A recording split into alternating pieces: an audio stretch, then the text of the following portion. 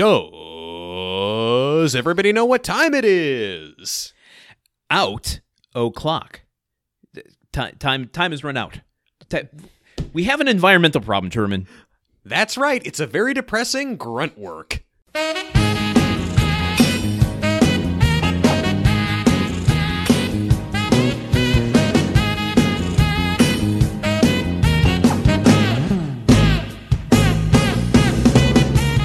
Tim paved paradise and put up a parking lot. With a Japanese-style hotel, a Harry's Hardware, and Stan's swinging Polish spot, don't it always come to pass that you don't know what you've pawed till it's cast? Binford paved paradise and put up a parking lot where local teens go to drink malt liquor and make out while listening to Gruntwork, the only podcast about the TV series Home Improvement that hasn't been viciously roasted on Twitter by Swedish environmental activist Greta Thunberg. I'm your host. Give it time. We'll be here for a while. You saw how many screens I had open to do one episode of this. We cut down an acre of rainforest for every episode we release to house these episodes online. I'm your host, Truman, the inconvenient truth man Caps, and with me as always is my co-host, Landon, the psycho Al Gore man Solano. Oh man. Okay, listen. I knew I'd leave you flabbergasted with that one. I felt very proud of myself. I appreciate the reference to a horror film. It blends, but you also snuck in an Al pun. I mean, there's just a lot there. Well, I mean, it was I was really blending our interest. It was a reference to a horror movie for you and a reference to a politician from the 90s for me. So, but I didn't even realize that it also was like an Al Borland thing. So, yeah, that's levels that I didn't even know. Al Gore. Oh, yeah, Landon. He was vice president for a time in your life.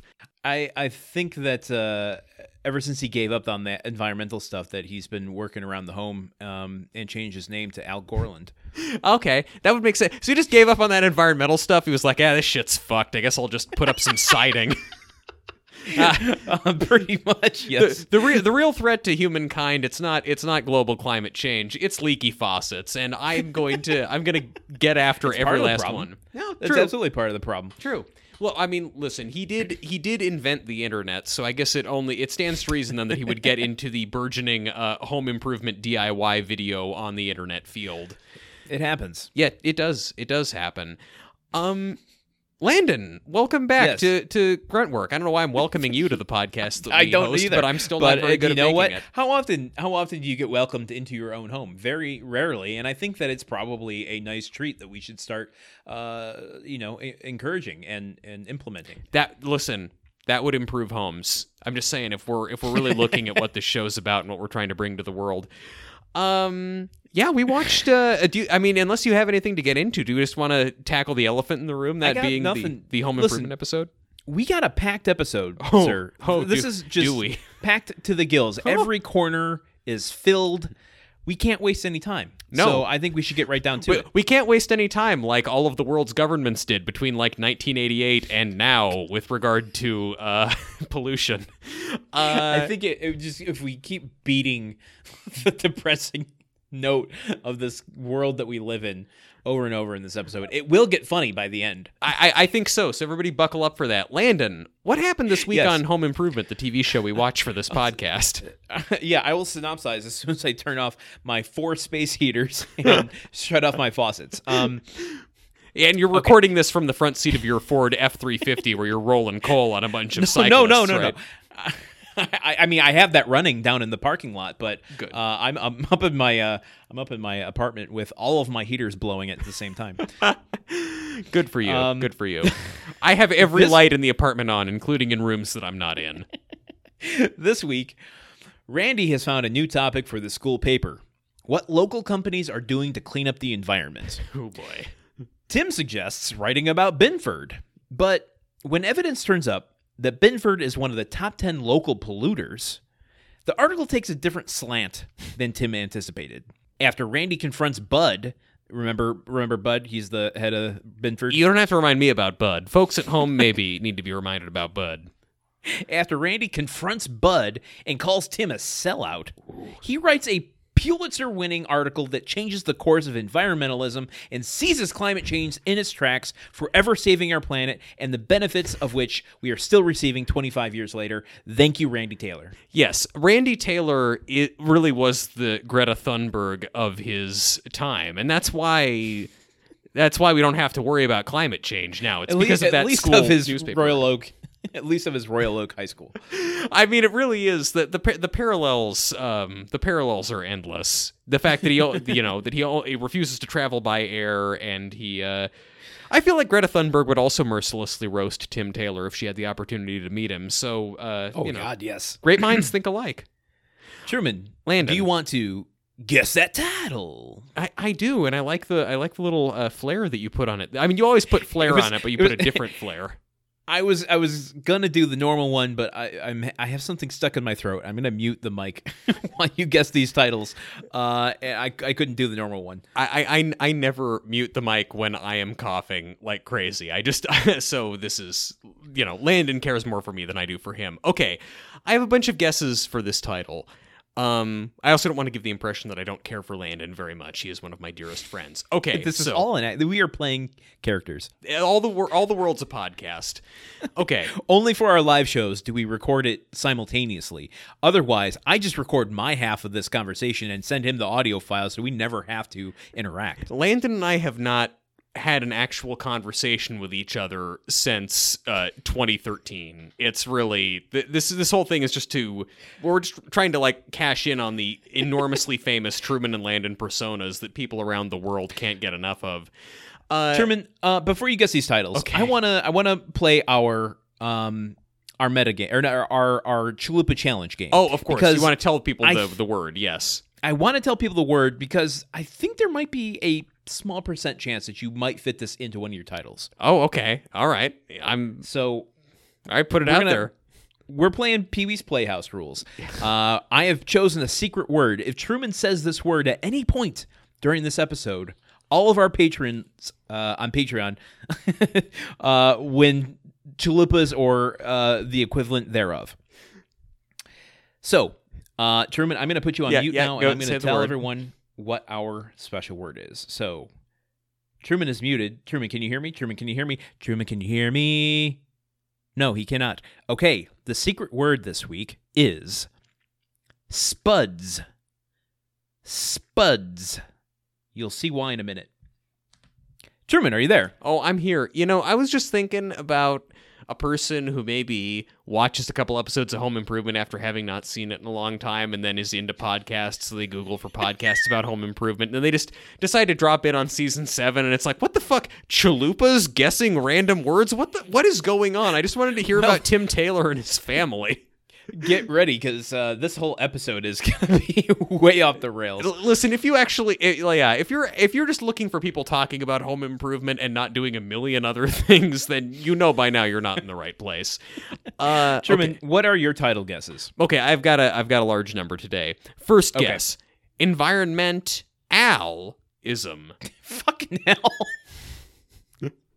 No, boo! Where's the boo button? Wow. I'm sorry. I thought I used to think that there were fans of Al on this podcast. Evidently, no more. Okay, next one, another beloved classic. Baby, you can drive my carbon emissions. You just try to fit that fucking song in. No, that to at least 10 episodes a season. I mean, listen, I will agree that I use it as a suggestion a lot. There's no car in this episode. Carbon. Oh, well, okay. Carbon emissions. Okay. They don't have to be, come on, you know me. There are straws, I grasp at them. This is what my deal is. Okay, next one. Yes. The Kyoto Protocol, reference to the 1992 Kyoto Protocol on carbon emissions that set very nebulous targets for world governments to hit in reducing carbon emissions. Okay. Next. I want you to be ready. Okay. Okay, all right. Resetting my energy. Tim the Toolman's Taters.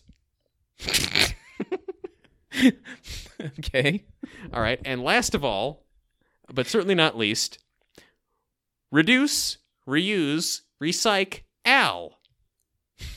Boo! No, why are you booing Al?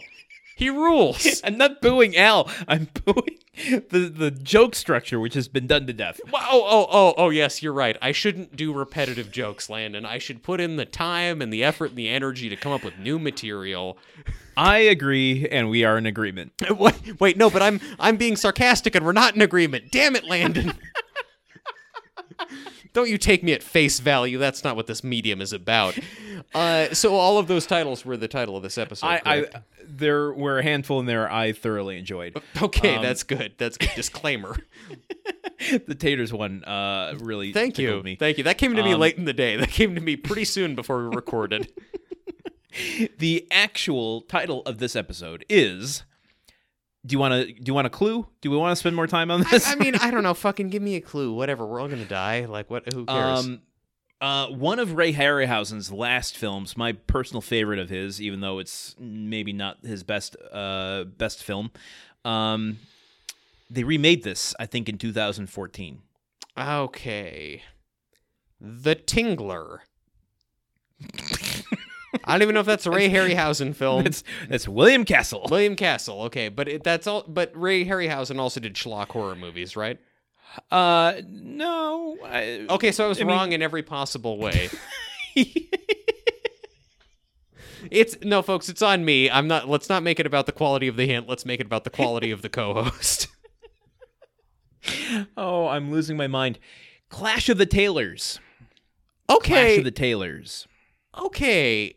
That's pretty good. I like it. That's really good, actually. I'm sorry I didn't guess that one. I got too hung up on from a 2021 standpoint, obviously the climate change aspect is the forefront of this episode. When you were titling it in the 90s, it's more about the conflict between father and son. So, okay, yes, I get that. Precisely. Get that. Yes. This episode broadcast on September 30th, 1997, directed by Andrew Sau and written by Jennifer Salata and Adam England. Truman, how did you feel about this episode? Landon, there is a whole podcast that should be done about this specific type of episode of family sitcoms from the late 80s throughout the 90s. Because I've seen this episode before. It's the episode... Oh, okay. It's not this episode of Home Improvement. I've just seen this show before where one of the kids gets super into environmentalism and starts being a total bummer about it.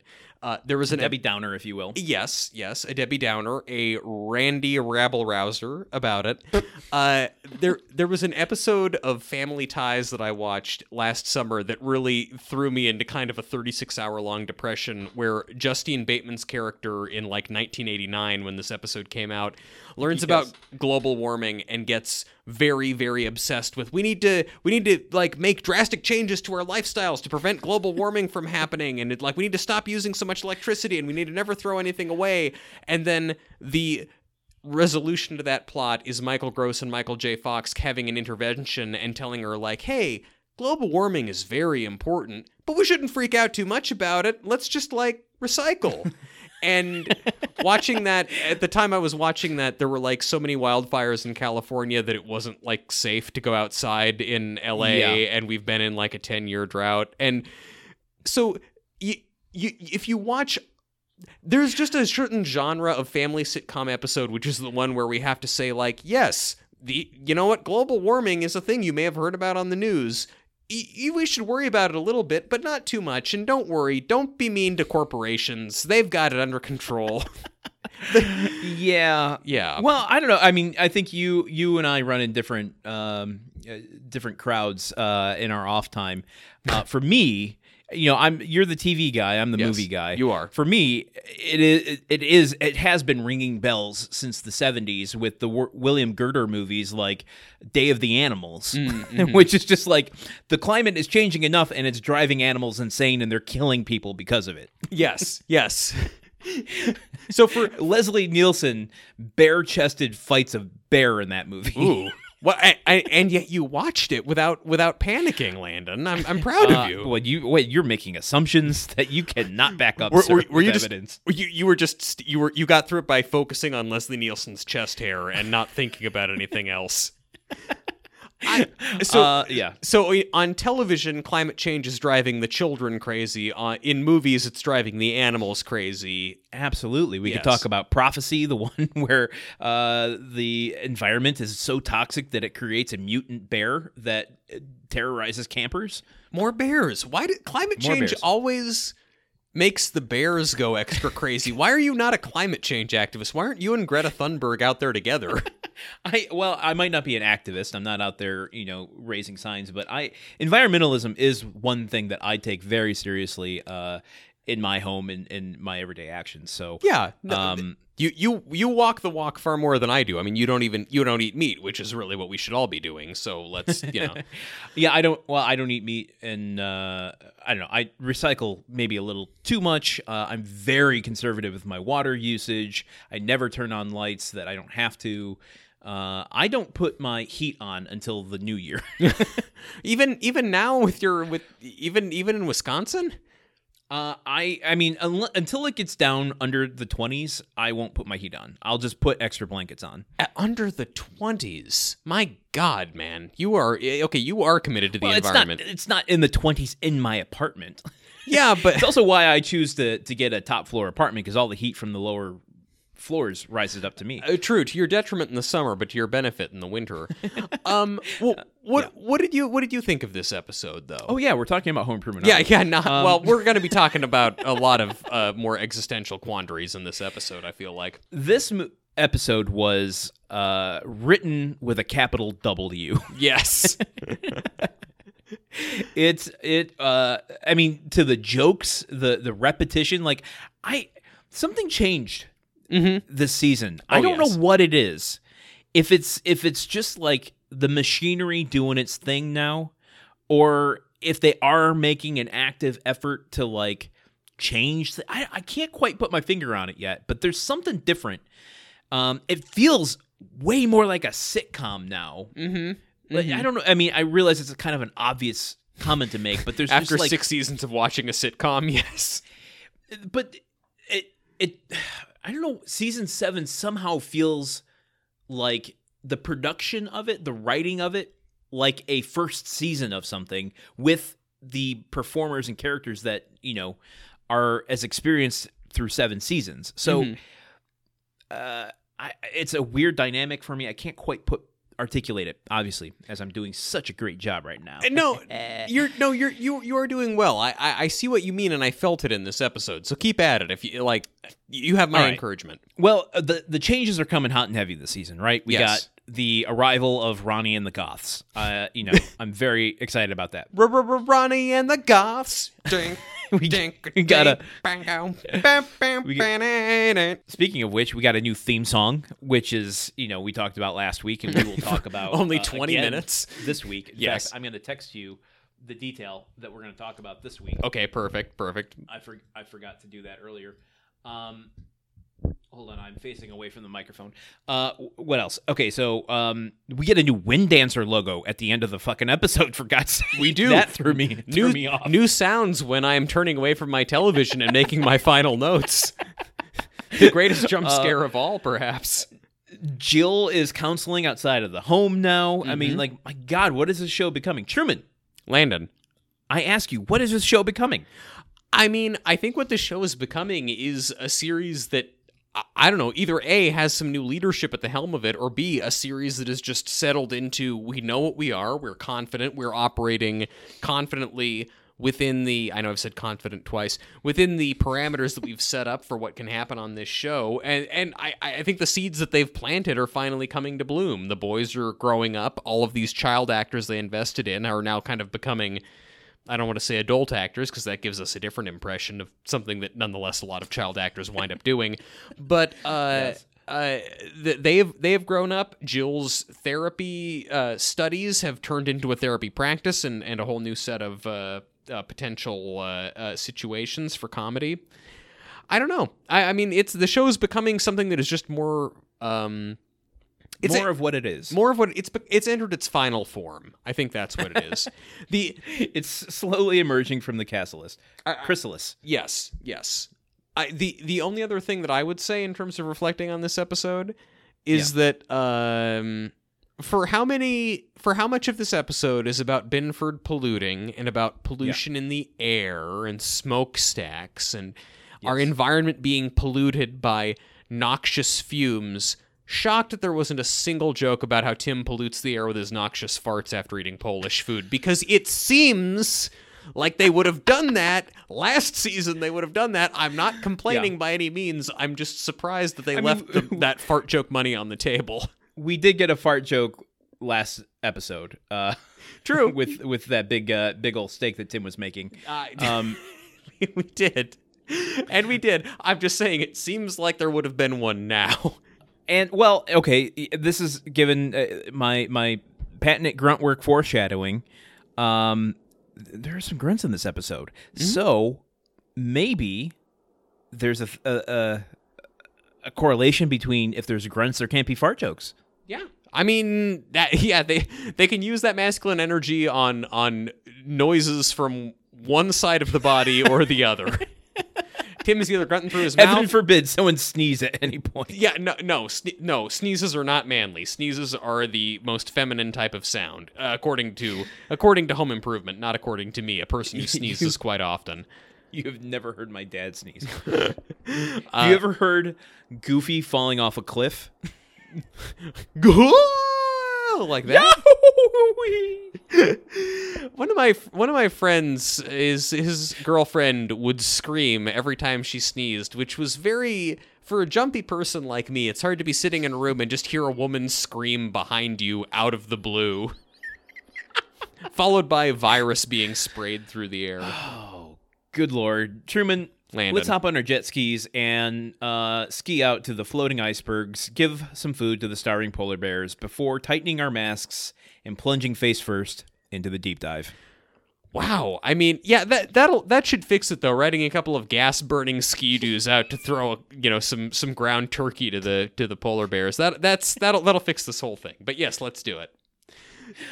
Fantastic. We start in the kitchen. This is the second week in a... Well, did we start on Tool Time last week? I can't remember. No, we did not start... No, we did start on Tool Time last week. We did, okay. Anyway, it just felt weird to start in the kitchen and not on Tool Time. Mm-hmm. And we start in the kitchen, not on Tool Time. And Tim is doing something uncharacteristic. He is doing cooking stuff. He's peeling potatoes. He's peeling potatoes. The grunt creep is walking in, kicking a potato around. Like a soccer ball? It's very interesting.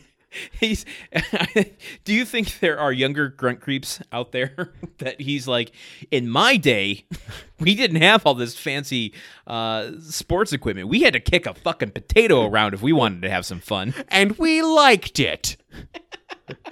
And then he reaches into his disturbingly placed grunt pouch and pulls out an electric peeler and peels the potato on the counter. Yes, which is foreshadowing for this episode.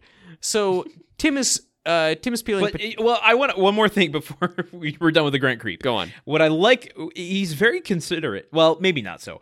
He peels the potato, and he pushes the potato into the sink where Tim is working, and he then pushes the peel off the other side of the couch, off the other side of the counter onto the floor. Yes.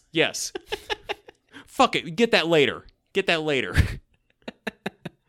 All right, what happens in this scene? So in this scene, Tim is peeling potatoes. He's having a hard time with it. It's taking too long. Brad suggests a power peeler, which Tim gets excited about.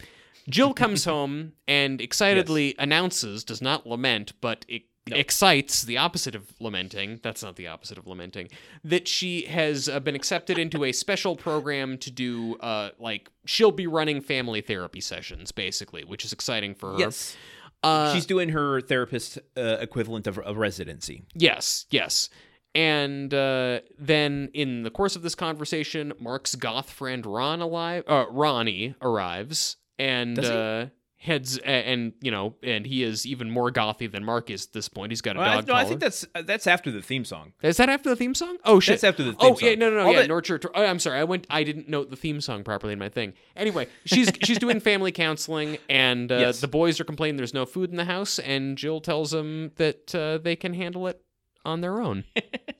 Yeah, what I like about this, because it kind of brings Jill's the joke of Jill's character throughout this episode is she's super excited about her job. Yes. And, I like that Tim is actually kind of like, proud of somewhat her. excited for her. Yeah. But we see nerd Jill, which we don't get very often. But we love it. And We love a nerdy Jill, don't we, folks? I love a nerdy Jill. She is like, she's going deep to Tim, who's just peeling this potato. She's going deep on her philosophy of how she's going to counsel these people. She's like, they don't even know what's coming to them. I'm gonna counsel the shit out of these nerds. I'm going to counsel the shit out of this, basically. Like, I'm going to crush this. She's going off of all of her, like, psychological theories of what she's going to do, how she's going to approach things, how she's going to be different. And as she's saying, she's going to take a compassionate approach to things and talk about a calming, how to keep the families calm as she's talking to them. The boys are just like, Mom, we don't have any food. There's no Mom, food. when you go There's to the nothing. grocery There's store?" nothing in the house. And then she yells at him. She says, she says to them, "I'll go to the store when I'm good and ready, and if you don't like it, you can go to the store yourselves or starve," which is amazing. There's also a moment in this scene, I didn't write the line down, but Tim has a joke line, and he yells his line again. Just like last episode, or it's just like, somehow I don't know if it's like, oh man, all of these other actors are becoming men. I actually need to yell. Like, maybe it's, Tim Allen is a man of a large family of brothers. Maybe it's like triggering in him, like, in order to be heard amongst my brothers, I had to yell. Yes. Now he's like, I have to yell my jokes. The bit is Tim talking about his counseling technique, which is people, get over it! Just not bellowing. Not necessarily a funny joke. No. But he delivers it loud. No, that's the ultimate kind of damning with faint praise review, isn't it? Like, not a great performance, but a very loud one. Everyone in the theater could hear all of the actors at all times. A very loud show. It's my review of Stomp. Yeah, it's listen, and this cold open sets up a bit that I really like, which is Tim peeling potatoes, and I'll talk more about it when we come back to it. But just, I hope you like the notion of Tim Taylor peeling a potato, because that is a theme in this episode. Indeed. And speaking of themes, we get a transition of flour. Yes. There's a line of dialogue that leads us into flowers. A flower wipes the screen to this new theme song. Are you ready for hour 4 of us talking about this theme song? Okay, now if everyone turn in your hymnal to frame 337 of the new Home Improvement theme song. I hope that people have looked this up on YouTube, because we're going to be referring in great depth to this forever. I don't even think they need to. I think by the time they listen to us talk about it ad nauseum, they will have such a vivid picture in their head. And I think, Truman, Landon, did you receive the text that I sent you for what we will be talking about for this theme song? not only did I receive it, I have it pulled up and zoomed in on my phone, and I only just changed my computer background to a different picture that I like from the one I had before, and I'm sad that I may have to change it immediately to this. This is an image that has stuck in my uncanny valley, I think, from originally watching this show. Like, I wasn't expecting to see it when it came up, but when I saw it, I'm like, that's an image that I've forgotten but will never forget. Yeah. if that's possible. Yes, I agree. So, folks, in the course of the opening credits, there's no easy way to say this. Tim turns into a flower. He gets stuck in a pot. It happens to the best of us. He grows out as a sunflower, and the center of the sunflower is his face. We've all been there. My question is... Yes, ask away. Why? Who? How? Where? When? It's not relevant to Tim, I'll tell you that right now. Tim turning into, like, it would be one thing if he turned into a car, but Tim turning into a flower, right. That's not his vibe. Not at all. And Jill, okay, so he the way he turns into a flower is that a pot bounces into frame, and Jill walks in with a watering can, waters the pot, and Tim literally grows into a sunflower before our very eyes. Also, Yeah. No, go on. Finish your thought. The point, I mean, that's confounding. Yes. What is happening? Why to any of this? The question that resonates with me though is what the fuck is he looking at? Yeah, it is a very Steven Spielberg moment of him looking out of frame at something. It almost feels like an editing mistake. I don't want to put this on Jim Prater, but Wow. like it looks like the eye line is supposed to be that he's looking up at Jill. I can't put that. No, this can't be a mistake. The direction in which, like, I think he's just. I don't even think he's aware that Jill is there. I think that was. I think that's the original. I would bet that was the original intention behind the plate shot that they did of Tim on front of a green screen, and then when they got it in there, they're like, "Oh fuck, we animated the sunflower facing the other way."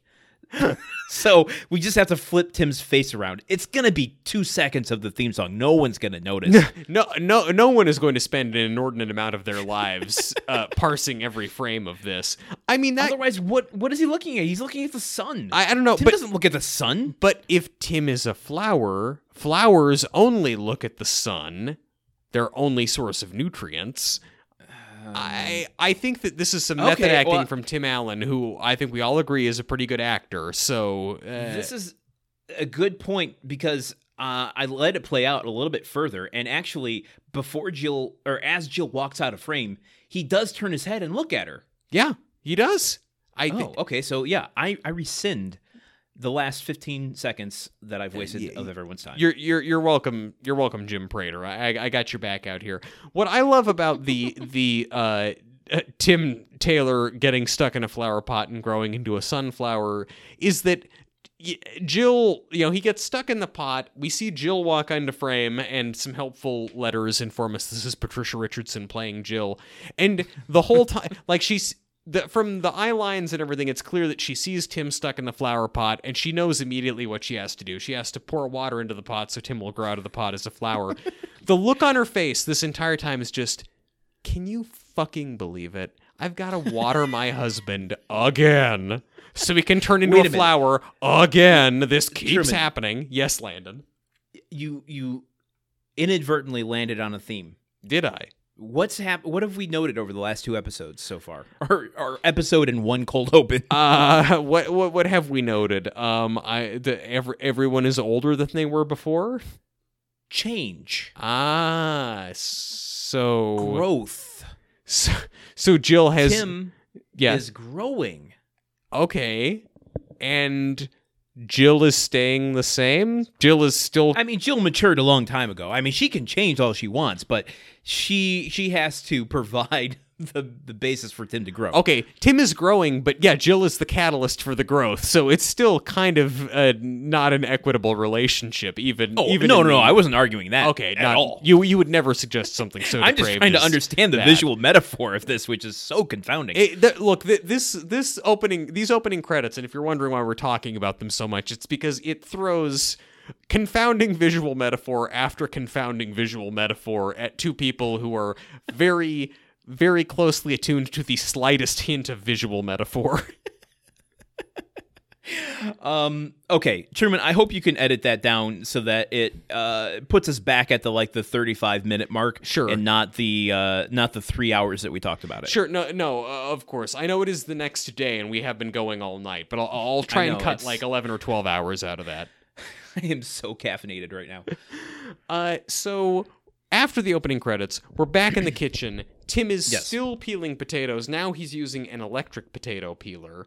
And in the process of doing so, he completely mangles one of the potatoes, but that's not important. As I was alluding to earlier, because I was fucked up from my notes, Mark's goth friend Ronnie arrives. Ronnie is not super talkative. Jill and Tim don't know how to react to him. And then Randy comes home and explains to them that he is writing for the local paper about what local companies are doing to protect the environment. Tim suggests that he write about Binford, and Jill kind of reminisce about being a social activist back in college herself. That she talked about being part of the Burn Your Bra movement. Yes, which Tim was also enthusiastic about. And then Tim relates how he spent 8 months in high school trying to save an endangered species, the muscle car. Ha! Ha! But he also suggests to Randy, you know what? Why don't you write about Binford? Yes. Because Randy, specifically says he's going to find how local businesses are going to help climate. Well, he doesn't say climate change because that. Yeah, I don't think that term existed at the time. But no, how they're going to clean up the environment. And Tim suggests, why don't you talk to Binford? I will get you some brochures and we'll get you on your way. And he says, thanks, Dad. Sounds good. Tim says something about like how Binford must have cut down an entire forest to make all these brochures about how good they are on environmental issues, which gave me quite a chuckle because it's probably true. You call it a chuckle, I call it hives. You might want to. Wow, I don't know that I've ever gotten a horse neigh out of you before. What kind of name is Wilbur for a man? If you're getting hives every time you go to a comedy night, Landon, I think you need to I don't know, talk to a doctor about that. You might have an interesting reaction to mildly amusing anecdotes. Truman, we need to talk about Ronnie. Yes, we need to talk about Ronnie. Ronnie, Mark's goth friend, who is deeper into the subculture than Mark is. Mark could still pass, but Ronnie could not. Ronnie definitely could not. I am trying to see what Mark's t-shirt is. So, they are taking Mark's character progressively through this. They aren't just flipping a switch. No. So he was wearing all black last episode. Now we see Ronnie. He comes in with a skull on his shirt and bat wings and a spiked dog collar. Yep. My God. This might have been the catalyst for my goth era. I'm not sure. Oh, wait, this show goth pilled you? The timeline lines up. Whether I want to admit it or not, I'm not... I'm not gonna say it was the show, but I'm not gonna not say it was the show. I mean, that's kind of beautiful that you get into goth culture not from any of the goth media or goth music, but from Home Improvement, the least goth thing in the world. But I was trying to see Mark's t-shirt. It looks like a heavy metal band shirt, but I cannot make out any band name on it. It could also be like a WWE shirt. But I don't know. Is wrestling goth though? I mean, I get the Undertaker. But... Yeah. Oh, this era was for sure. Okay. The Attitude Era kind of moved into kind of a gothy era as well. A lot of black and white, a lot of leather. Okay. Daddy likes leather. Also worth mentioning that Ronnie has a super long wallet chain. Yes. That is something I absolutely had. Oh, I remember those long wallet chains. I wasn't a goth. I don't think that's going to shock anyone, but I definitely remember the lengthy wallet chains and being very concerned about the goths I would see around and like, is that are they a gang? What is this? Why would someone do this? If we were in high school together, do you think I would have concerned you? Probably, yes. But at the same time, if we were in high school together, I would have annoyed you so much that you would have reveled in the fact that I was afraid of you. That's my bold prediction. The only reason that I am friends with any of the people who I am friends with now is because they did not know me in high school. That's really it. Oh my God. There's also a wonderful moment when we meet Ronnie the Goth, where after he's very monosyllabic. He just sup, whatever. But he and I think this is my favorite line of the episode. Is pretty good. Mark goes upstairs with Ronnie, and Jill and Tim just give each other a look. And again, Tim Allen, who I will go to my grave saying is a brilliant, incredibly gifted actor, has this very kind of like, he's like not sure how to process what he's just seen, and then he just goes, was that a boy wearing a dog collar or a dog with a boy's head?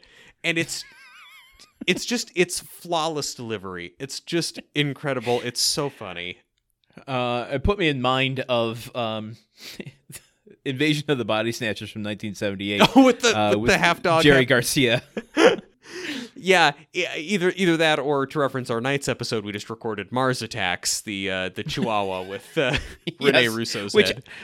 I think was probably referencing Invasion of the Body Snatchers in a cheeky kind of way. Seems likely, or referencing this Home Improvement episode, which came out after the movie. I have one more note here, Yeah. is because it comes up again. Tim with the electric peeler. Yes. The sound effects on this. So Tim has the electric peeler in one hand and the potato in the other, and of course the gag is he's gonna grind it down to an unusable potato. Yes. And the way that they do it is he puts his hands below the counter, kind of in the sink, so we can't see them, and then he pulls up the little nubbin of a potato. But the sound effect that they used, maybe I've watched one too many horror films. Maybe that's a maybe. The jury's out on if you've watched too many horror films. It was a grotesque sound effect. It sounded like he was going through the bone of his own hand. It was a rather moist sound, and I get that there is some liquid stored inside a potato, but not that much. I mean, it was crunchy as well. That's the thing. Like, I think that's what surprised me about it. It was like, welcome to Sound Effects Theater. I am so sorry for anyone who had to listen to that. As am I. Look, I mean, just to borrow from the immortal words of MGMT, turn me on with your electric peel. Am I right, folks? We get a muscle car transition. Yes. To a set that we haven't seen before, and I hope we see a lot more of. Yes, me too. Because we love therapy on this show. A counseling office. Jill is meeting with her first couple. Very exciting. And she sits down with her first couple. She before they can say anything, she just, by way of introduction, psychobabbles at them for like 30 unbroken seconds. Full Jill nerd mode. She Jill nerd mode. She does the thing that we learned about in like season 2 called meta messaging, where she just talks in very highfalutin terms that they can't possibly understand, and they immediately tell her they want another therapist. Yeah, it's amazing. Yes. I'm trying to find, so there are two couples in this episode, and the images for our character actor corner, which we're going into a twofer. Oh. All four of them have aged in their character act or in their IMDb pictures. So I don't know who's who. Like, because they've aged, you don't know who they are. You can't. There's no defining characteristics. They've all gotten plastic surgeries. They were so nondescript in the episode. They were nondescript. Let me see if I can't do this here. Okay, I think I've got one of them. So the couple that they're talking to is just a husband and wife. Mm-hmm.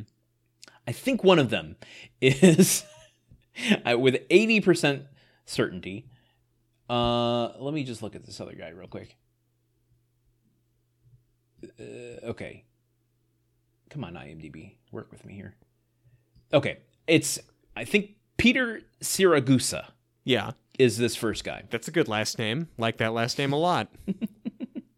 He has been in 61 things. He's still working to this day, though he's mostly doing shorts now. Good for him.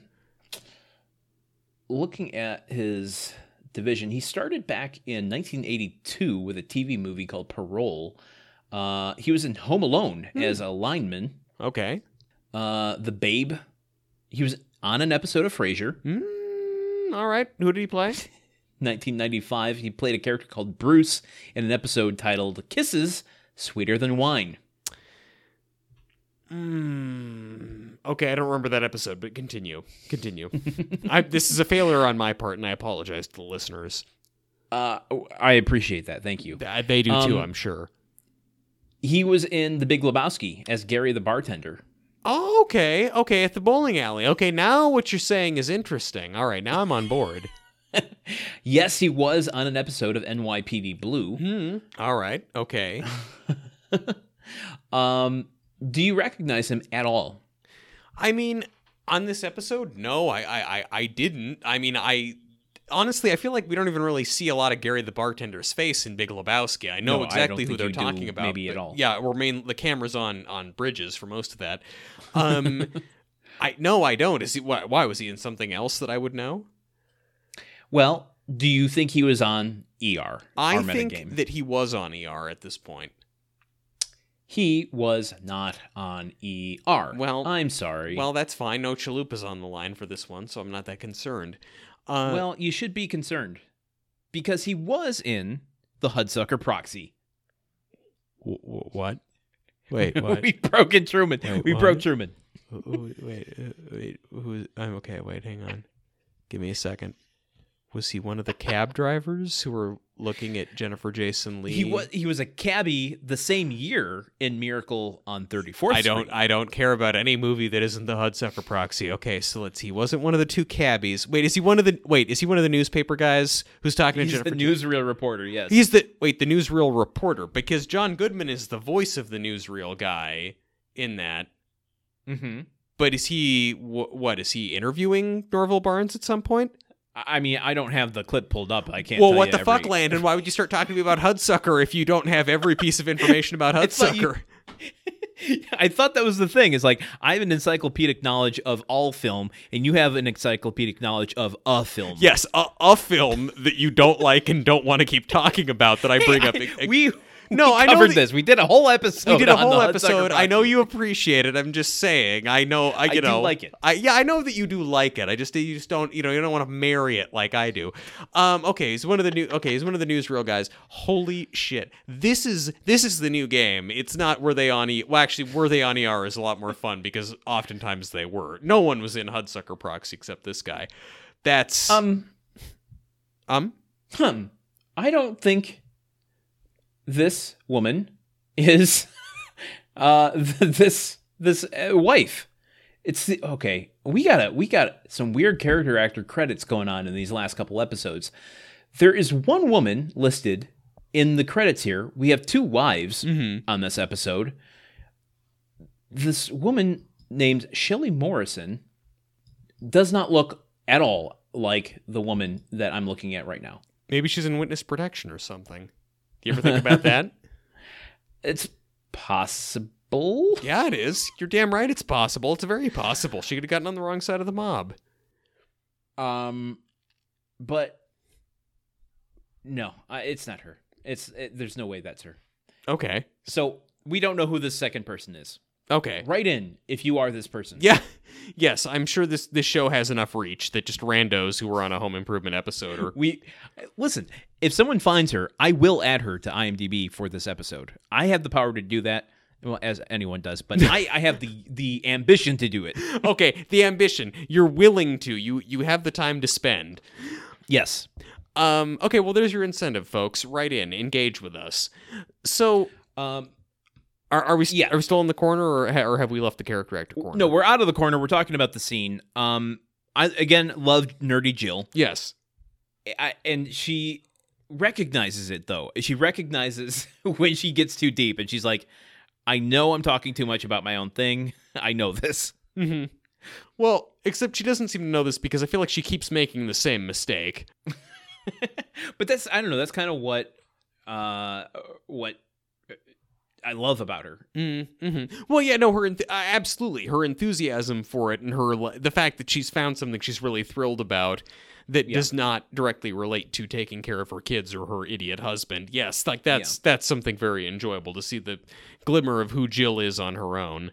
I guess my only question for the scene is, why does it take place in a lobby? Yeah, it is weird. It is a weirdly not therapist's office looking space that they're in. It does seem like just a bizarre waiting room. Indeed. Do you have anything else for that scene? Nope, it's a short scene. And speaking of short, Jill shrinks. Get it? She's a therapist.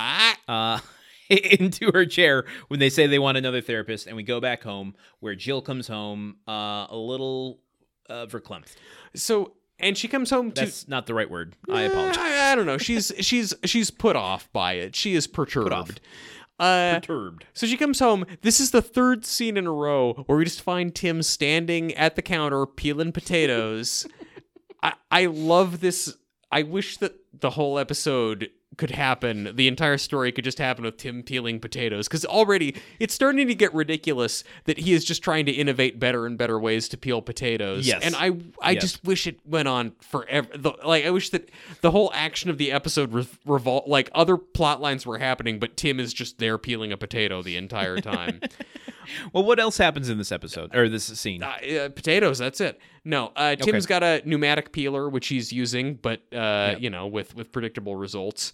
Tim talks to Jill about how her day was and finds out that her day didn't go very well. And then Randy comes home and tells Tim that he's found out doing some research on the internet that Binford is in fact one of Detroit's top polluters, and Tim is so shocked by this that he suggests that he and Randy have a meeting with Bud so Randy can interview him directly for the school paper.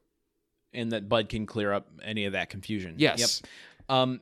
I'll tell you one thing I liked about this is that as Tim is dealing with these potatoes and upping the ante with each of his gizmos, yes, Jill actually, she comes home, she's amused by this rather than like annoyed that he's putting more power to something for once, and that kind of, I don't know, warmed my heart. Potatoes are cheap. Potatoes, ultimately, if you fuck up a potato the way Tim does, the potato he pneumatic peels is the smallest nubbin we've seen yet. True, but I would think that more than likely, like, if I were Jill, knowing Tim's past, I would be less worried about the potato and more worried about a potato being embedded in the wall by the end of this. And absolutely so. I think that Jill is just she's got a kind of a zen state at this point. And also she knows that, if Tim wants to sell the house and move up to the lake to be a lodge keeper, maybe he'll be a little more invested in not having potatoes lodged in the wall. What do you think about Tim's interaction with Randy here? I find this scene between them, I don't know. It upsets me a little bit in that looking at this from the 2021 standpoint, which is kind of slanted and unfair to the show to do. It upsets me when Tim goes, these environmentalists tend to overreact. But then when Tim a second later says, just because you read it on the internet doesn't make it true, it's like, it's very conflicting, isn't it? You're making good points, though, but I also know we shouldn't trust Binford in anything. So I don't know. I know that kind of argument becomes a snake eating its tail, right? Yes. Because then in the 2021 timeline, people like Tim Taylor, maybe that's even unfair to say, are getting their information from. So it's like he needs to take his own advice. Yes. This is a thing that he's telling Randy not to do, but the thing that Randy's doing is helping. It's a little hard to wrap your mind around. Everything has gotten flipped and reversed since then. Now it's the olds who are getting all their information from the internet, and the youths who are telling them to question their sources a little bit. But I don't know. I do like that his reaction to Randy presenting him this challenging information is to immediately leverage his clout as a Binford employee to get his son an interview with Bud. Yeah. I mean, that's huge for Randy's burgeoning journalism career. Yeah, and that he's going to go with him. Mm-hmm. I mean, there's, I don't know, there's some sort of show of support there, even if Tim doesn't fully understand it, that I kind of liked. I don't know, there's just like, I don't think Tim fully understands what he's supporting or what Randy's passionate about, but the fact that he's willing to share it with him was kind of cool. For the fact that Tim is throughout this episode kind of taking the side of defending major corporate polluters, I'm surprised at how much I generally like Tim in this episode. Like I'm likewise. Not saying that I agree with him, because I don't, but just that the way he conducts himself seems more within the realms of reality and good fatherhood in a way that something interesting is happening with Tim thus far, the past couple episodes. I don't want to jinx it by trying to predict where it's going to go, but I've been liking it. We will not do that again. We have learned our lessons 4 seasons in a row. Yes. We get a potato peeler transition. And by the peeler, I mean it's turning the potatoes into potato chips. Ooh. To Bud's office. Yes. Where Tim and Randy walk in and Bud is behind his desk. Yep. And Tim and Brad... Man, we are gonna buy so much $1 amazing stuff. in the This jar. is our Chalupa fund. This is our Chalupa fund. This is like a college fund for the children of every person who listens to the episode at this point. So Tim and Randy come in, both besuited, and sit down for an interview with Bud about Binford's record as a corporate polluter. And Bud tries to give the company line that Binford is responsible and is not polluting that much and not breaking any laws. And Randy challenges him on a lot of this stuff and calls him out for giving lip service to environmentalism while actually not walking the walk.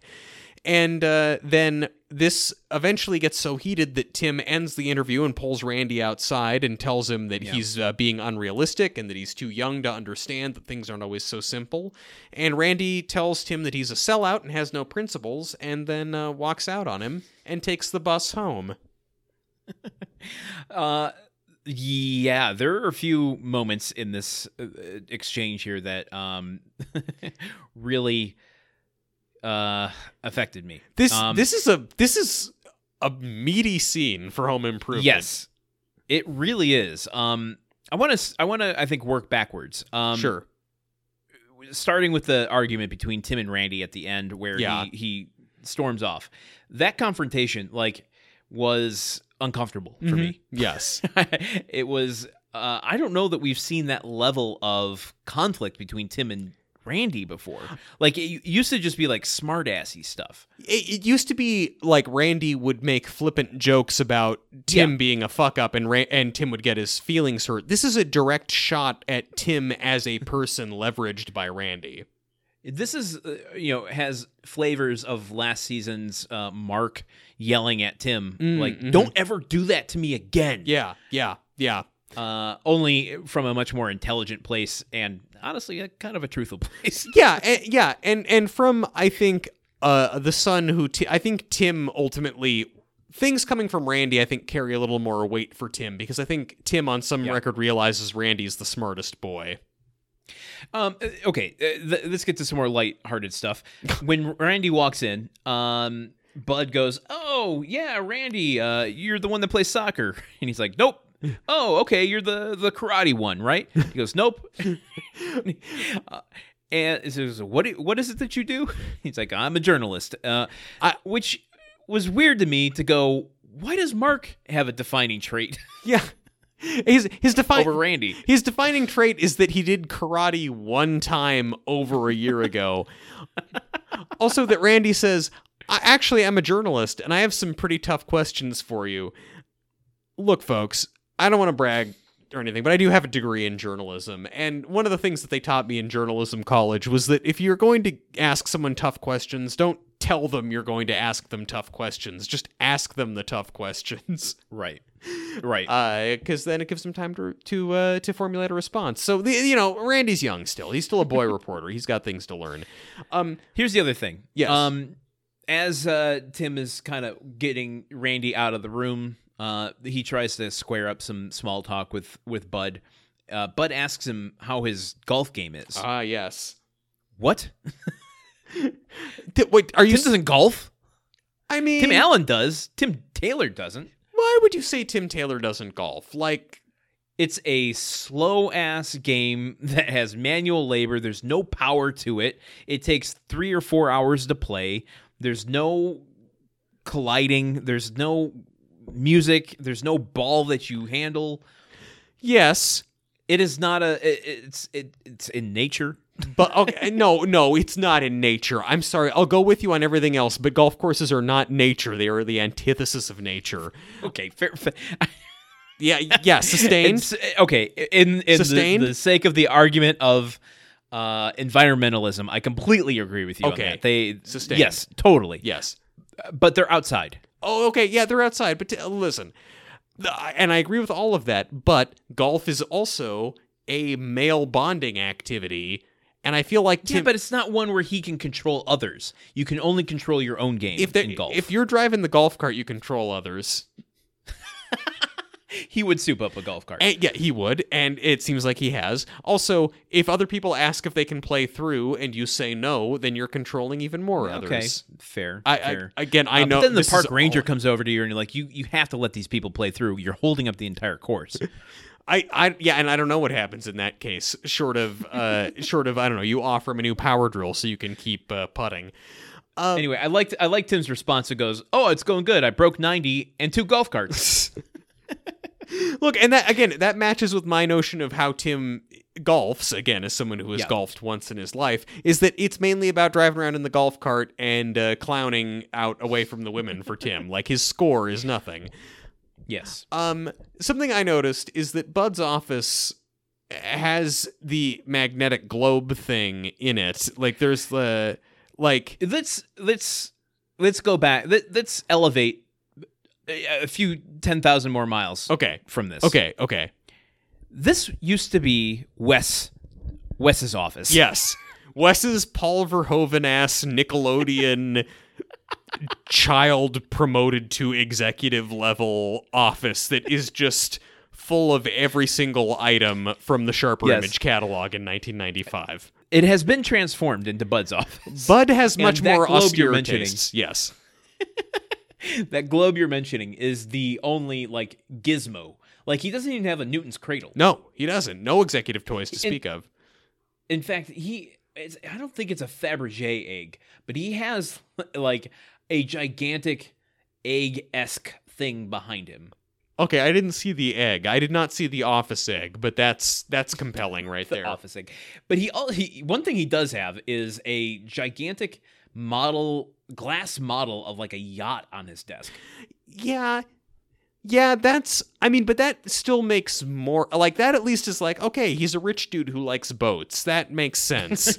It's not like extreme, like blacklight, True. Glass podiums holding up God knows what. This globe that he has, it's a globe where the globe itself is suspended between two magnetic points. So it's just like a floating globe. It's just weird that he came in here when he took over from Wes and he was like, get all this shit out of here. Wait. Not the globe. Keep the globe. Like that, like something about that spoke to him.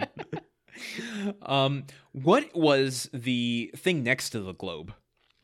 I didn't. You know what I'm talking about? No, I don't know what you're talking about. What was next to the globe? I think it's supposed to be a gigantic rivet. That I don't know, maybe it doubles as like a business card holder or something. Mm-hmm. It's really phallic. Yeah. It's a dick. It's a dick on his desk. Well, this is, again, a show that is all about masculinity. Sooner or later, the phallic imagery had to kick in. Why not 7 seasons? And he also has a golf club just resting against the wall in the background behind Tim. True that to was Wes's old office, though, because Wes was putting that's before. right. So That's right. some You're things right. stay the same. Yep.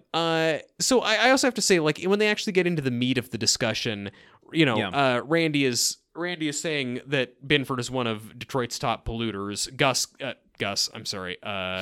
Bud, I don't know where I got Gus from. Bud I don't counters that, no, actually, we're a sustainable corporate citizen and we're working on a new emissions-free plant that'll be ready in 10 years, whatever. But Randy challenges him and says, well, you use pollution credits, though. And Tim asks what those are. And Randy explains about pollution credits, which is how when other factories in the area don't hit their maximum allotment of pollution, Binford then buys the unused pollution allotment from them so that Binford can pollute more than its fair share and just use the share of other companies.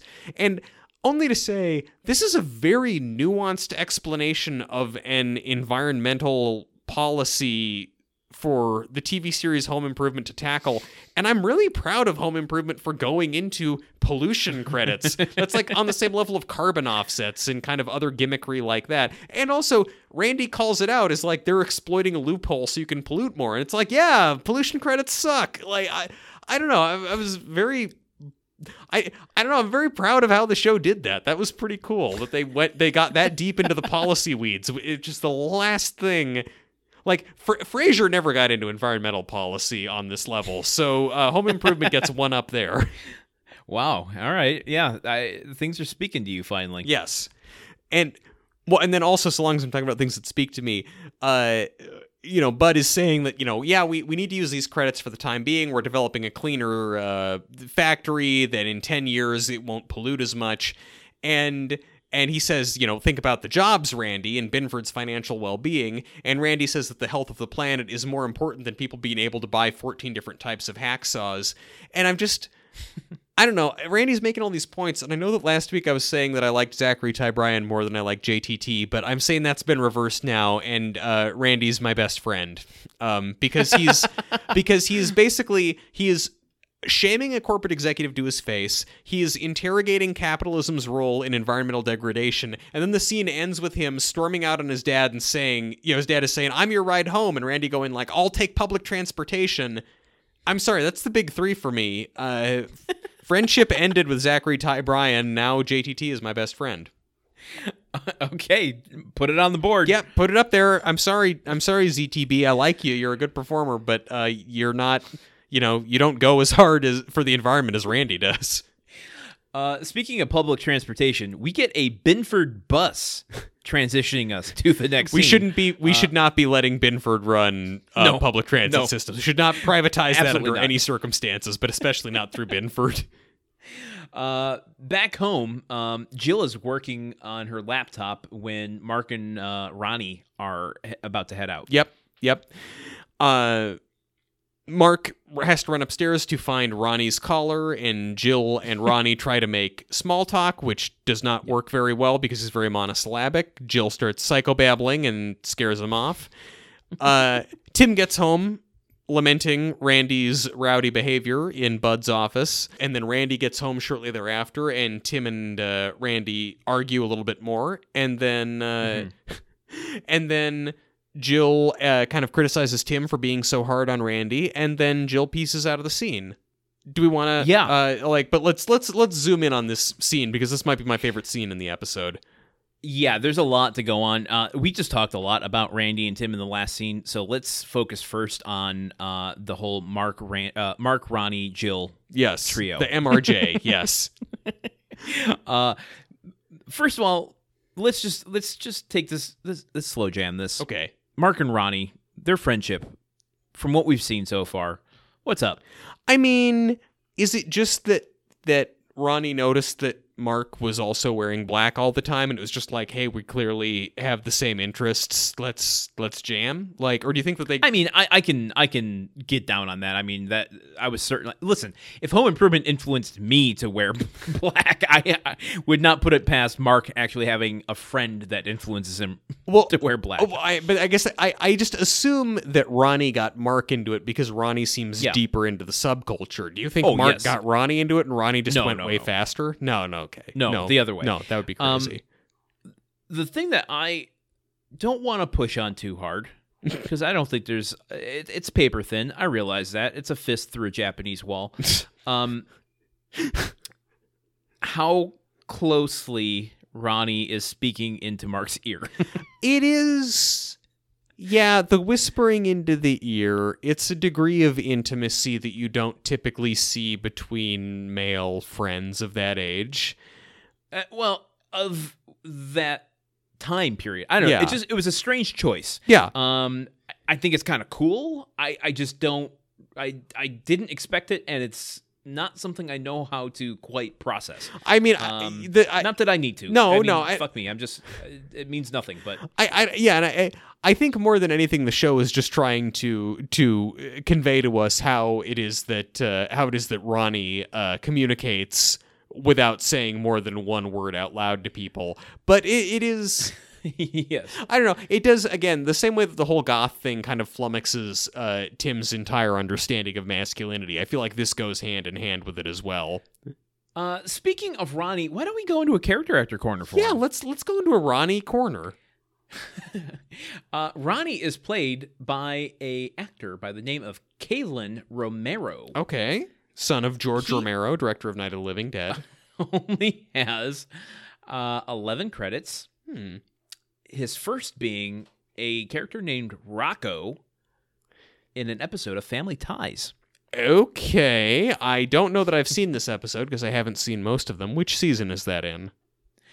1988. I we'd have to. It's an episode called Truckers. Truckers. I don't think I saw Truckers.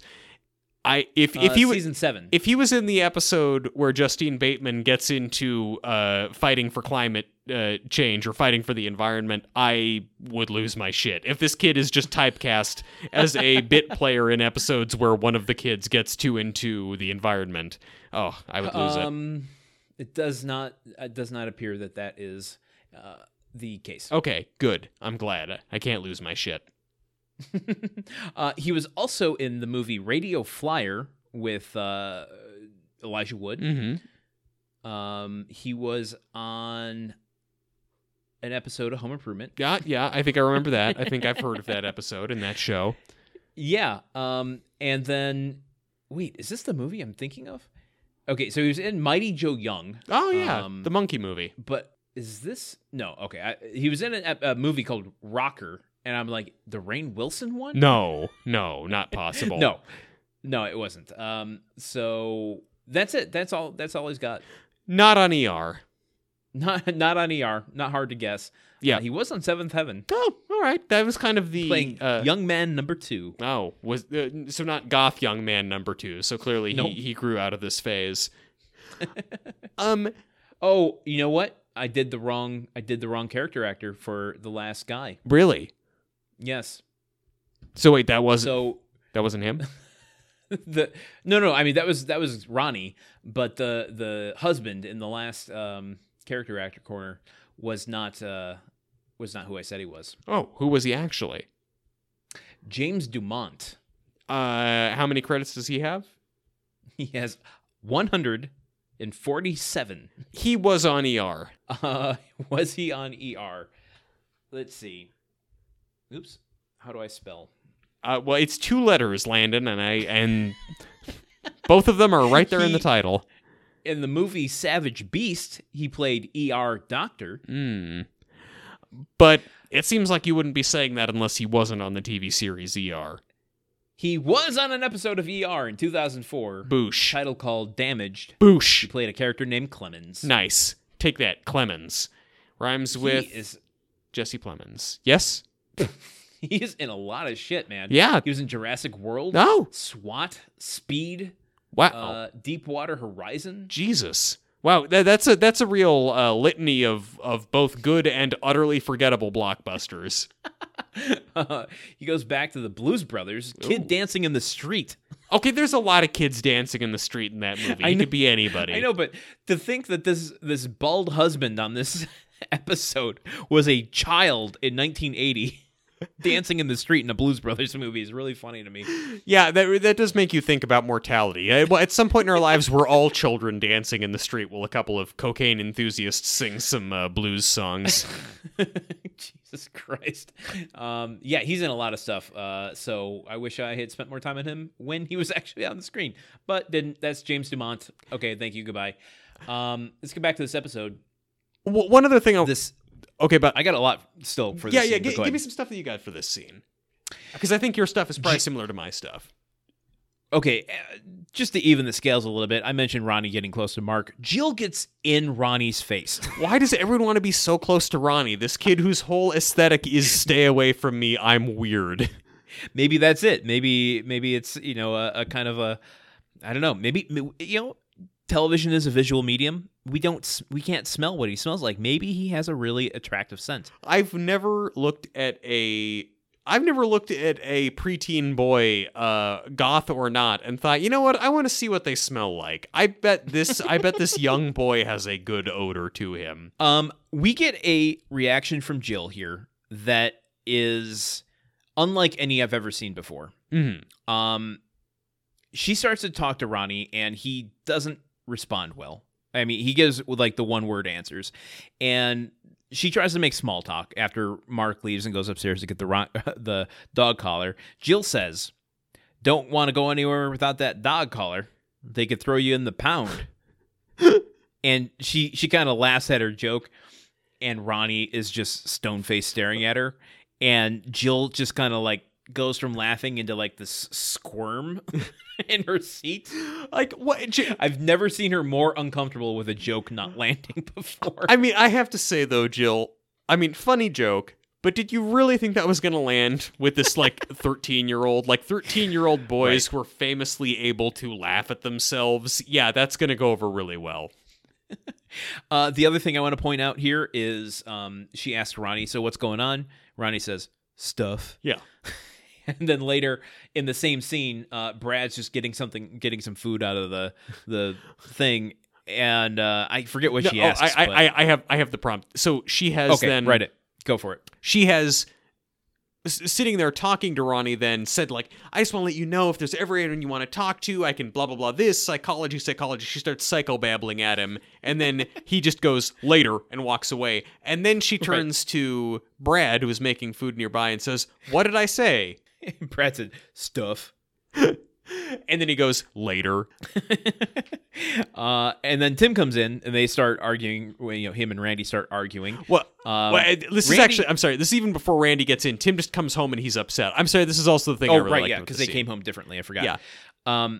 But in their argument, Randy, like, doubles down on the sellout line and calls him, you are acting like a tyrannical fascist. And walks off. And Tim just turns to Jill, like, totally flummoxed by this, and he goes, did he just call me a dinosaur? Delivered so straight and with such sincerity that he absolutely crushes it. Oh, and then he ends the scene by saying stuff as well. Do you remember that prompt? No, okay. This is how it goes. Okay. So Jill has talked to Brad. What did I say? Stuff. Later. Then Tim storms in the door. He's upset. Jill goes, what happened? Tim, stuff. Hilarious. 10 out of 10. The scene ends then, like, Tim and Randy have this whole fight. Did he just call me a dinosaur? And Jill is kind of taking Randy's side. Like, Tim is saying, where'd you even get off writing about Binford anyway? Well, it was your idea. Throw that in my face.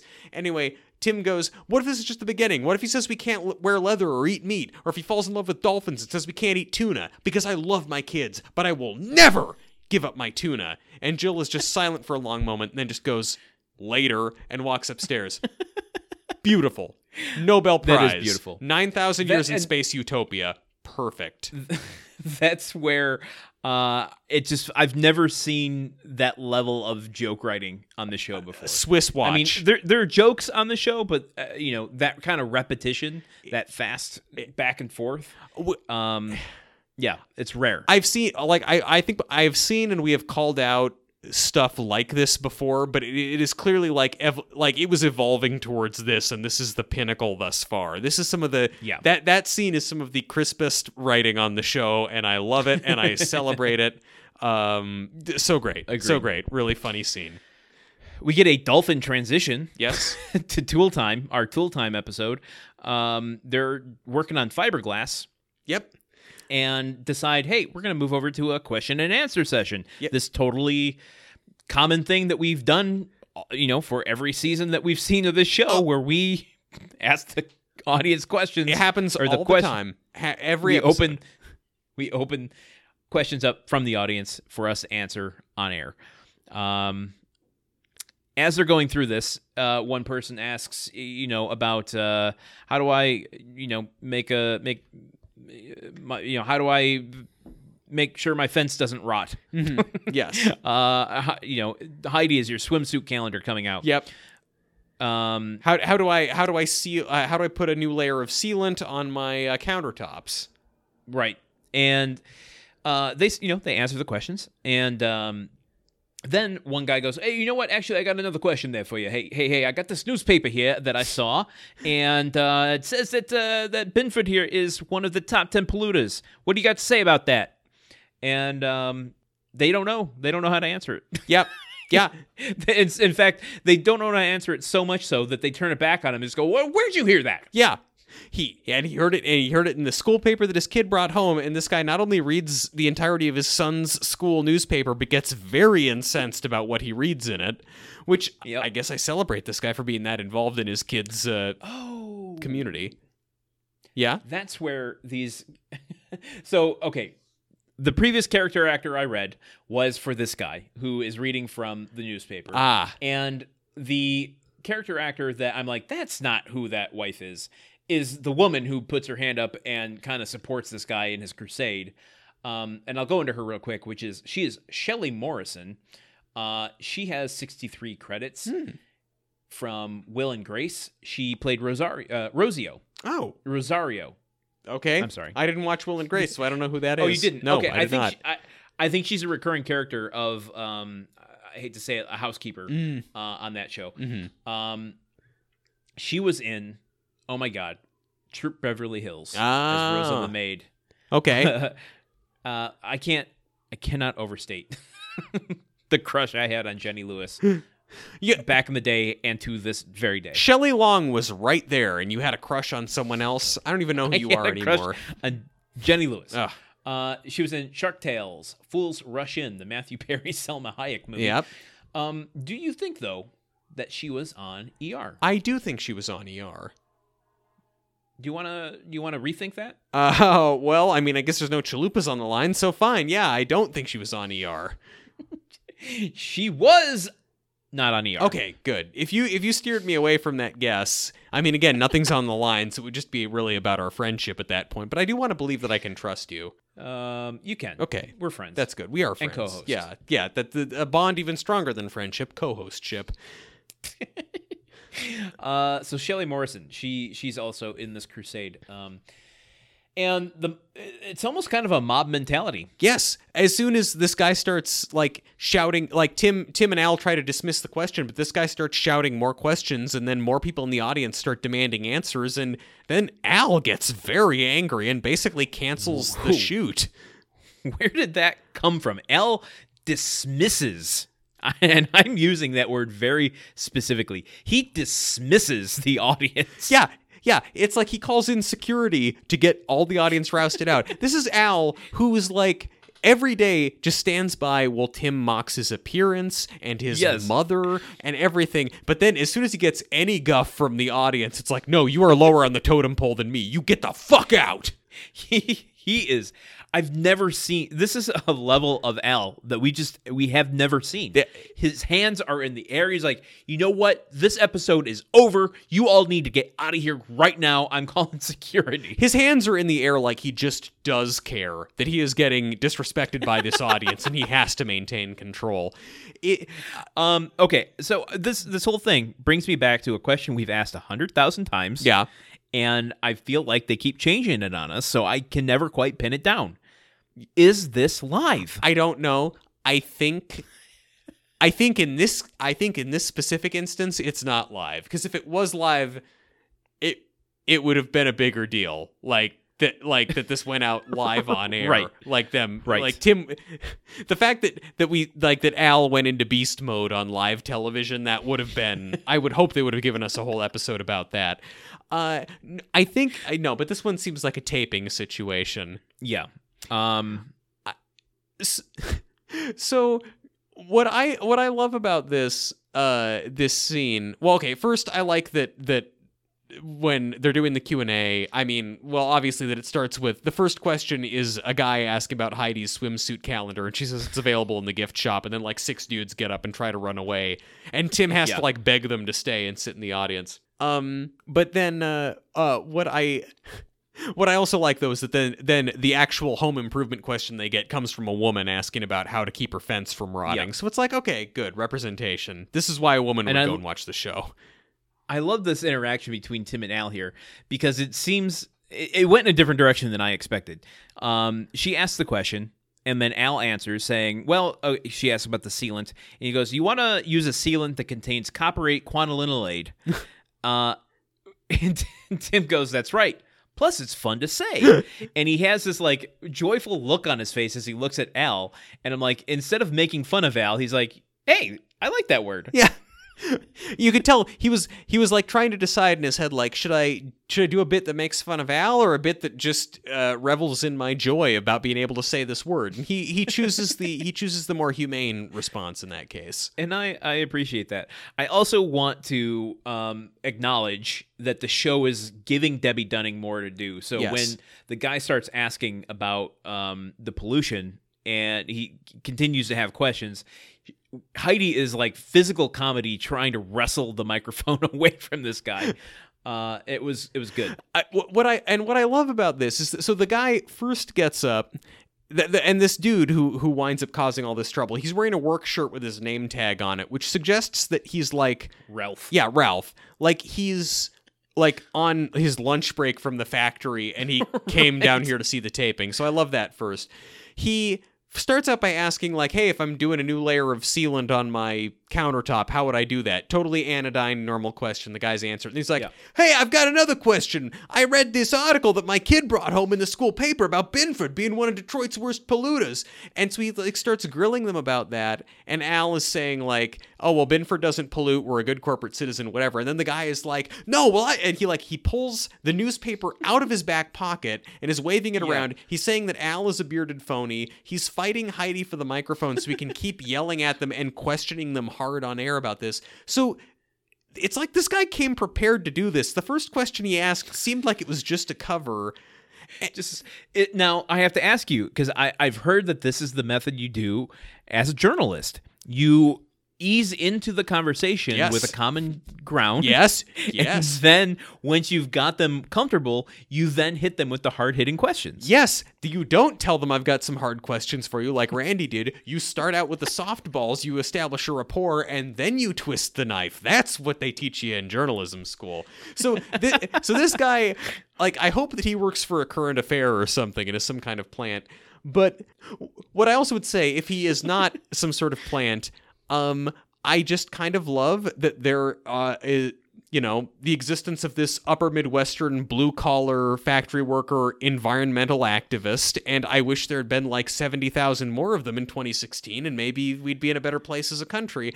The world needs more Ralphs. The world needs more Ralphs because he's like the most lunch pail hard hat guy going like, you're polluting the environment. Why are you not being a better steward of Gaia, our precious mother? Like, and then he incites a riot. Like there's like 3 other dudes in the crowd who are getting up like, yeah, answer the question. And it's like, when have crowds of people ever cared this much about climate policy? I mean, I wish that like the show is trying to put out there that it's become a witch hunt environment. Why? I wish it was like this. I wish that the world was actually, you could incite a riot over the fact that the corporation who sponsors this public access tool show is not being as forthcoming about their emissions as we want them to be. Oh my God. It's cool. It's a cool It scene. is. And a cool show for awesome. cool people. We get a Binford security transition. A literal man drops down into frame and wipes the audience away. A Binford bouncer. Binford bouncer. And we go to our Wilson scene out in the backyard. It's nighttime. Tim goes out back, and Wilson is TMing, transcendental meditation.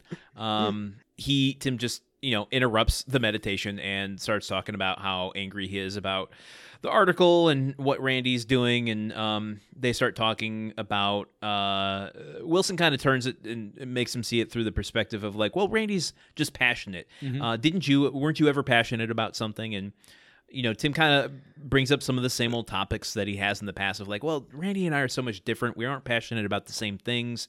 And he goes, yeah, but there's the passion. That's what Randy cares about. And Tim's like, oh. And he kind of discovers he has this story about saving Auto Shop. Yes. And Wilson's like, so he might not care about the Auto Shop part, but he'll care that you stood up for what you believed in, that you had the passion to make a change and affect a change. And Tim's like, you're right. I'm going to go talk to him and tell him. And so he goes inside, and Randy's there. Randy's about to leave, and Tim goes, no, hold on, I want to talk to you. He tells him the Auto Shop story and kind of makes amends. Says that, I maybe was a little harsh on you. I just think that you were coming at it a little hot and heavy. Yes, and he gives Randy his blessing to continue writing articles about this, so long as he, So long as he, A, has his facts right, and B, so long as he is not rude to Bud if he goes in for another interview.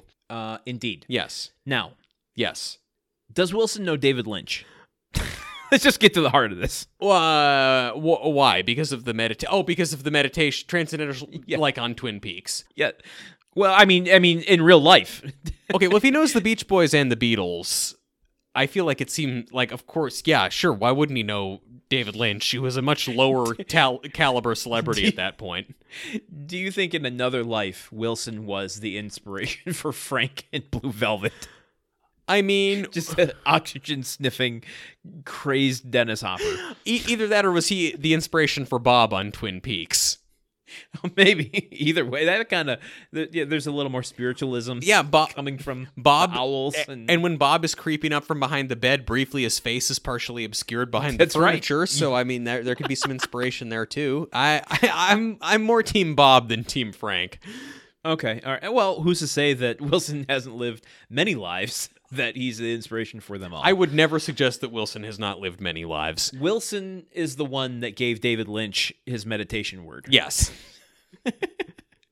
Also, Wilson's wearing a red ski cap. That's weird. Yes. Among his other meditation robes. We've seen Wilson in a baseball cap, which was weird, but that was part of a gag. This is just like you're adding a new hat to his ensemble, his wardrobe. That I don't know. It was weird to me. It is a jaunty chapeau. I will give it that. I guess jaunty chapeau isn't the secret word that I have to guess. Otherwise, you would have told me by now. I would have told you by now. Okay. How do you feel about the wrap up between Tim and Randy here? I like it. I do. This is an interesting thing that I was reflecting on when I was writing up my notes, is that I don't, on a human being who's looking at the state of the earth and thinking about what the next 30 years of his life is going to look like, this episode is really painful to me because it advances that whole notion of, don't be too hard on the corporate executives. They're doing their best. And I think this... And we knew what the problem was, but we're not going to take it that seriously. Yeah, why get bent out of shape about it? That's going to be a problem in the 2020s. We'll all be dead by then. But I don't like it on that regard, and in terms of the storyline of, hey, the main character on this show works for an unethical company that is one of the biggest polluters, not just in any city, but in Detroit, a city that's already pretty heavily polluted, with all due respect to Detroit. Like, so this show presents this notion that the Taylor house and their cars and the clothes on the boys' back have been bought with basically environmental blood money. And that is left out there and never truly resolved. So on all those levels, it bugs me. But in terms of just the arc between Tim and Randy in this episode and the way it resolves here, I actually found it really satisfactory and enjoyed it in a way that I haven't enjoyed Tim's relationships with the boys before, because Tim speaks in Tim's relationship with issues. Yeah. Capital I issues. Yeah, like the fact that Tim talks about having passion for something, and I get that it's car related, but it's that Tim believes that it's important for people to know how to do maintenance on a car, which, I mean, I agree with. If you're, I think that is an important skill that should be taught in schools, because our society, unfortunately, depends on cars for transportation, because we didn't invest in public transit the way Randy and I want to. Randy, my best friend. But, so I'm getting a little jealous. I know you should. He's an awesome guy, and we're super. Why don't you go start a fucking podcast with him? I'm thinking about it. I mean, we are quite close. We both like riding the bus and yelling at capitalists. But I think that this interaction between them is, I don't know, it humanizes Tim in a way that I really liked, and I don't know, I liked seeing, then a testament to JTT's acting, I liked seeing him kind of see this new dimension to his dad and find this new respect for his dad. And I don't know, I liked this. I liked it because they both show a mutual respect for one another. Tim understands and respects Randy. Randy, in turn, understands and respects Tim. And I thought that was kind of a beautiful moment between the two of them. You almost read my notes verbatim. Oh, wow. Where the term mutual respect. And that was a key factor for me in this exchange, because it showed, as we're learning, like this feels like the theme of the season, and we can recognize it only 2 episodes in, a maturing. Like, it's almost as if they can see the end of the show coming. Yeah. And they're like, okay, we did malinitiation, what's the evolution of this? What's the place we want to get to? And he's seeing the boys, Randy in this particular instance, as a man now, and he's like, I'm not going to make you acquiesce to my house, my rules. Mm-hmm. I'm going to meet you on your own playing field, treat you as a person, and we're going to arrive at a place of mutual respect.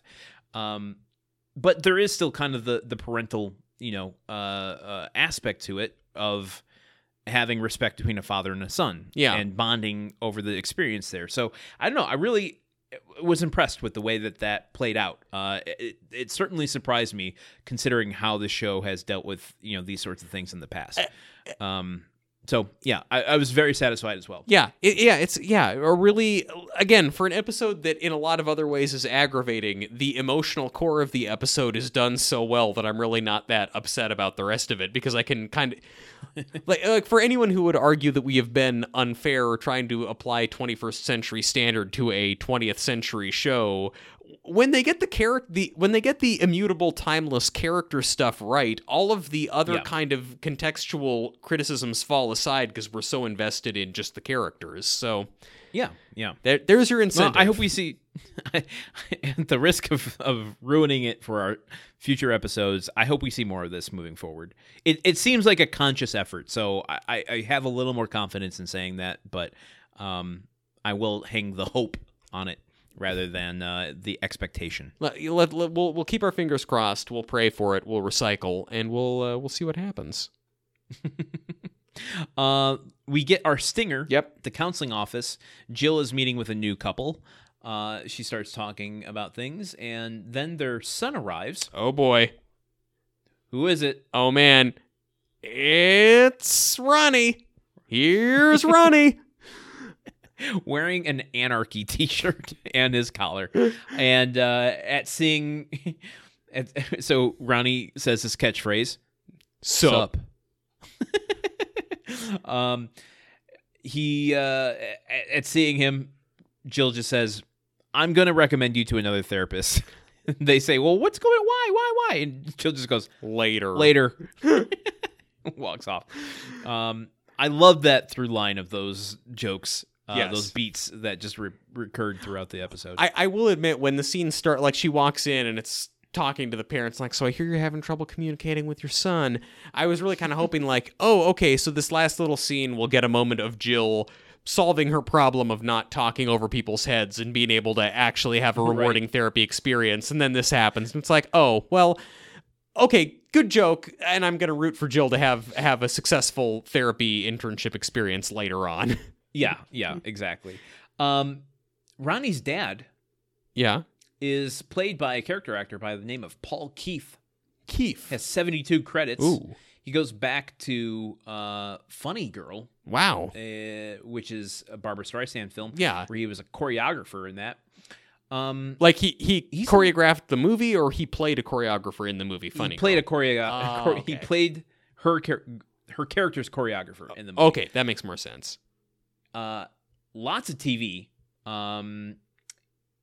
Dharma and Greg, two girls, a guy in a pizza place, two guys, a girl in a pizza place. That was the spin-off, right? Like first it was two girls, a guy in a pizza place, then it was two guys, a girl in a pizza place, then it was two pizza places and a girl. Then it was two girls, 1 cup. Oh God, no, I'm sorry. No, I'm sorry. No, I don't know what happened. I don't know where that came from. That came from freshman year of college, Truman, making jokes that were relevant at the time. Nash Bridges. Oh yeah, something much less offensive than two girls, 1 cup. Nash Bridges. Cougar Town, NCIS. I'm not seeing Cheers, Frasier, or NYPD Blue here though. I'm gonna say then no to ER. Is that your final answer? Yeah, it is. Fuck it. I don't even care. He was on an episode of ER. Should have gone for it. Fuck. 2004 by the name of a character named Paul.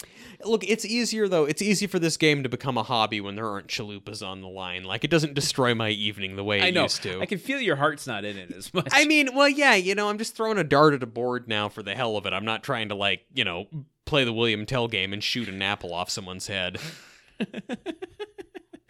Oh my goodness. Okay, we go to our outtakes. Jill flubs a line twice. Yep. Tim flubs a line. Yep. And it's pretty funny. Yeah, it's nice to see. Like, he says something about, can we get, I don't remember what he asks for, but can we get something for Pat? And I just liked him saying Pat to her. Like, they're friends. Yeah. They're friends. We get a Wind Dancer logo, a new one. Yep. That really threw me through the loop. Yeah, very concerned. Very concerned. Truman, I got two major questions for you. Give them to me. First, what do we learn from this episode? We learned that this global warming thing, the governments of the world and our friends in major corporations have got it handled, and we don't need to worry that much. Yeah, I agree. Yeah. I completely got that from this episode. Yeah. My other question, and this is the real one. What do you think was the Great Potato Mystery? The Great Potato Mystery. Why was Tim peeling so many potatoes? Why did he have to peel so many potatoes that he had to invent a new way to do it? He was trying to make the biggest ever platter of scalloped potatoes. He was trying to make... For any purpose? For any purpose. For a feast. For a Thanksgiving feast. Okay, that's in the show's world. That's a couple months ahead. For a potluck. For a dinner.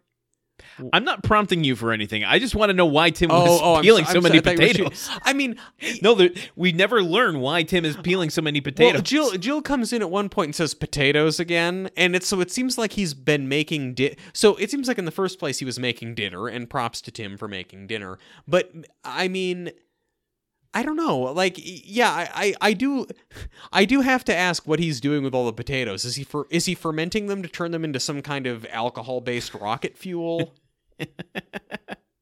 Yeah, maybe he's found some sort of way to turn potatoes into jet fuel, and that's what's in his basement.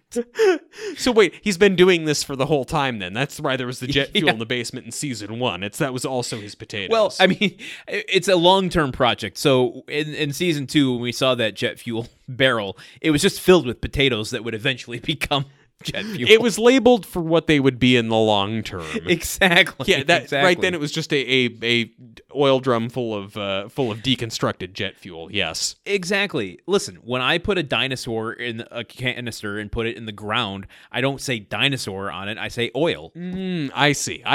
When you were talking about putting dinosaurs in a canister, I thought that you put shaving cream on the outside of the canister. Some Jurassic Park medium cuts that we're doing here, I guess. Oh my God, Truman. Okay, Landon. This brings us to the grunt count. Damn right it does. Now, hit me with it. Well, I have a guess. Yeah, do you want to? I do. Yeah, but I'm not confident in how you count the grunts yet. So I'm not sure if my guess is accurate to how you would consider it. My guess is 2. Yes, I understand why your guess is 2. That is not what I wound up writing down though. What did you wrote? I wrote down what I wrote. I righted 1 grunt because okay. So now he goes early on. He goes, oh yeah, like that. But that's because he's saying oh in grunt form. Oh yeah, right. I don't count Which that we as know grunt. Yes, that we've determined. For 7 seasons, that is not a grunt. Yes. So my 1 grunt comes from the kind of lengthy grunt he does, and I'm trying to remember where specifically in the episode he does it, but he does a very No, it was right after that. It was right after the grunt, the oh yeah grunt he does. Oh. He goes, oh yeah. Oh. Oh, I didn't hear a secondary grunt after that grunt. The 1 grunt that I counted came later down the line. Oh. But really? Yeah, I mean it's oh yeah, no. That's yes. Yeah, you're right. No, okay. Brad suggests the power peeler. Tim is excited by. He does a long grunt after that. So yeah, that's where but I guess I just marked the 1 grunt when he mentions the power peeler, not the oh yeah. Because so this is where it was a little controversial. It's almost a whispered grunt. Because he goes, oh yeah. Oh. Yeah, because it was so low, I didn't even catch it. I think that's my issue. Shit, I need to go back and rewatch that one then. That might actually bring us up to 2. But see, it's interesting because I could see why you would think or why you would consider it a long grunt because it's an undulation so much as more than it is a start and stop. Mm-hmm. It's a as opposed to a oh. Yeah, it didn't have 2 separate attacks, so that's probably why I didn't count it. That's Okay. Okay, I mean, look, again, I'll have to give it the play-by-play, but for me it went in as a 1, but you're right, that might be a 2 if I can find separate attacks, that's a 2, baby. Okay. All right. Well, that's a grunt count. That's the grunt work. We've done the work, we counted the grunts, that's what it is. What do you say we grab a Budweiser? What do I say we grab a Budweiser? I think that grabbing a Budweiser would be good, as though you're referring to Bud. What happened in the Bud scene? He's at a desk, there's a globe. Beer. No, I'm saying we should grab a beer, a Budweiser. A beer. A Budweiser beer. A Let's brew. grab some beer. Beer. Anheuser-Busch. Hops. Brewski. I'm gonna call Oat it there. soda. Never heard that before. If you watched Big Lebowski, you've heard it at least once. Fermented. The secret word for this episode was spuds, Spuds. Damn it. That would have... as in Spuds McKenzie, Yeah. the Budweiser dog mascot Yeah. from the 1988 Super Bowl. You don't have to promos. tell me who Spuds McKenzie was. My parents had a bull terrier before I was born. I know all about Spuds. Except I don't know about Spuds in terms of saying it on this episode to win people some chalupas. That would have been... I thought there you hit me early on with Tater. Yeah. And I'm like, oh, there's a chance here. Nope, there's never a chance. If you ever think that I'm going to do something right, you are sorely mistaken. Well, I think you will do something right because you do it right every time we do it, which is the outro. Because I have one thing to say in it. And you always do it. You do it right. I do it right. Grunt Work is made possible by our patrons. If you enjoyed today's episode and want to help us create the show, consider becoming an official Grunthead sponsor over at patreon.com/gruntworkpod, where for only $1 a month, you can get access to our entire archive of Gruntwork Nights episodes. Leave us a rating or review wherever you listen to podcasts, because it's the fastest way to get us a bigger audience. We want, we want to build that in the last 2 seasons. Yeah, don't you want that too? It's never too late to start. Stop by to say hi to us on Twitter or Instagram at GruntworkPod, or visit our website at rec.arts/gruntworkpodcast.com. where you can also see other information on today's episode. Sign up for our weekly newsletter to be notified whenever a new episode is released. Until next week, when we bring you another episode of Home Improvement, I've been Landon Solano. I've been Truman Caps, and remember, the only way that we can prevent sea level rise from swamping major population centers that are home to over 1 billion people before the end of the century is to make sure to throw every aluminum can into a blue bin with a bunch of white arrows pointing at each other on it. That's it. Nothing else.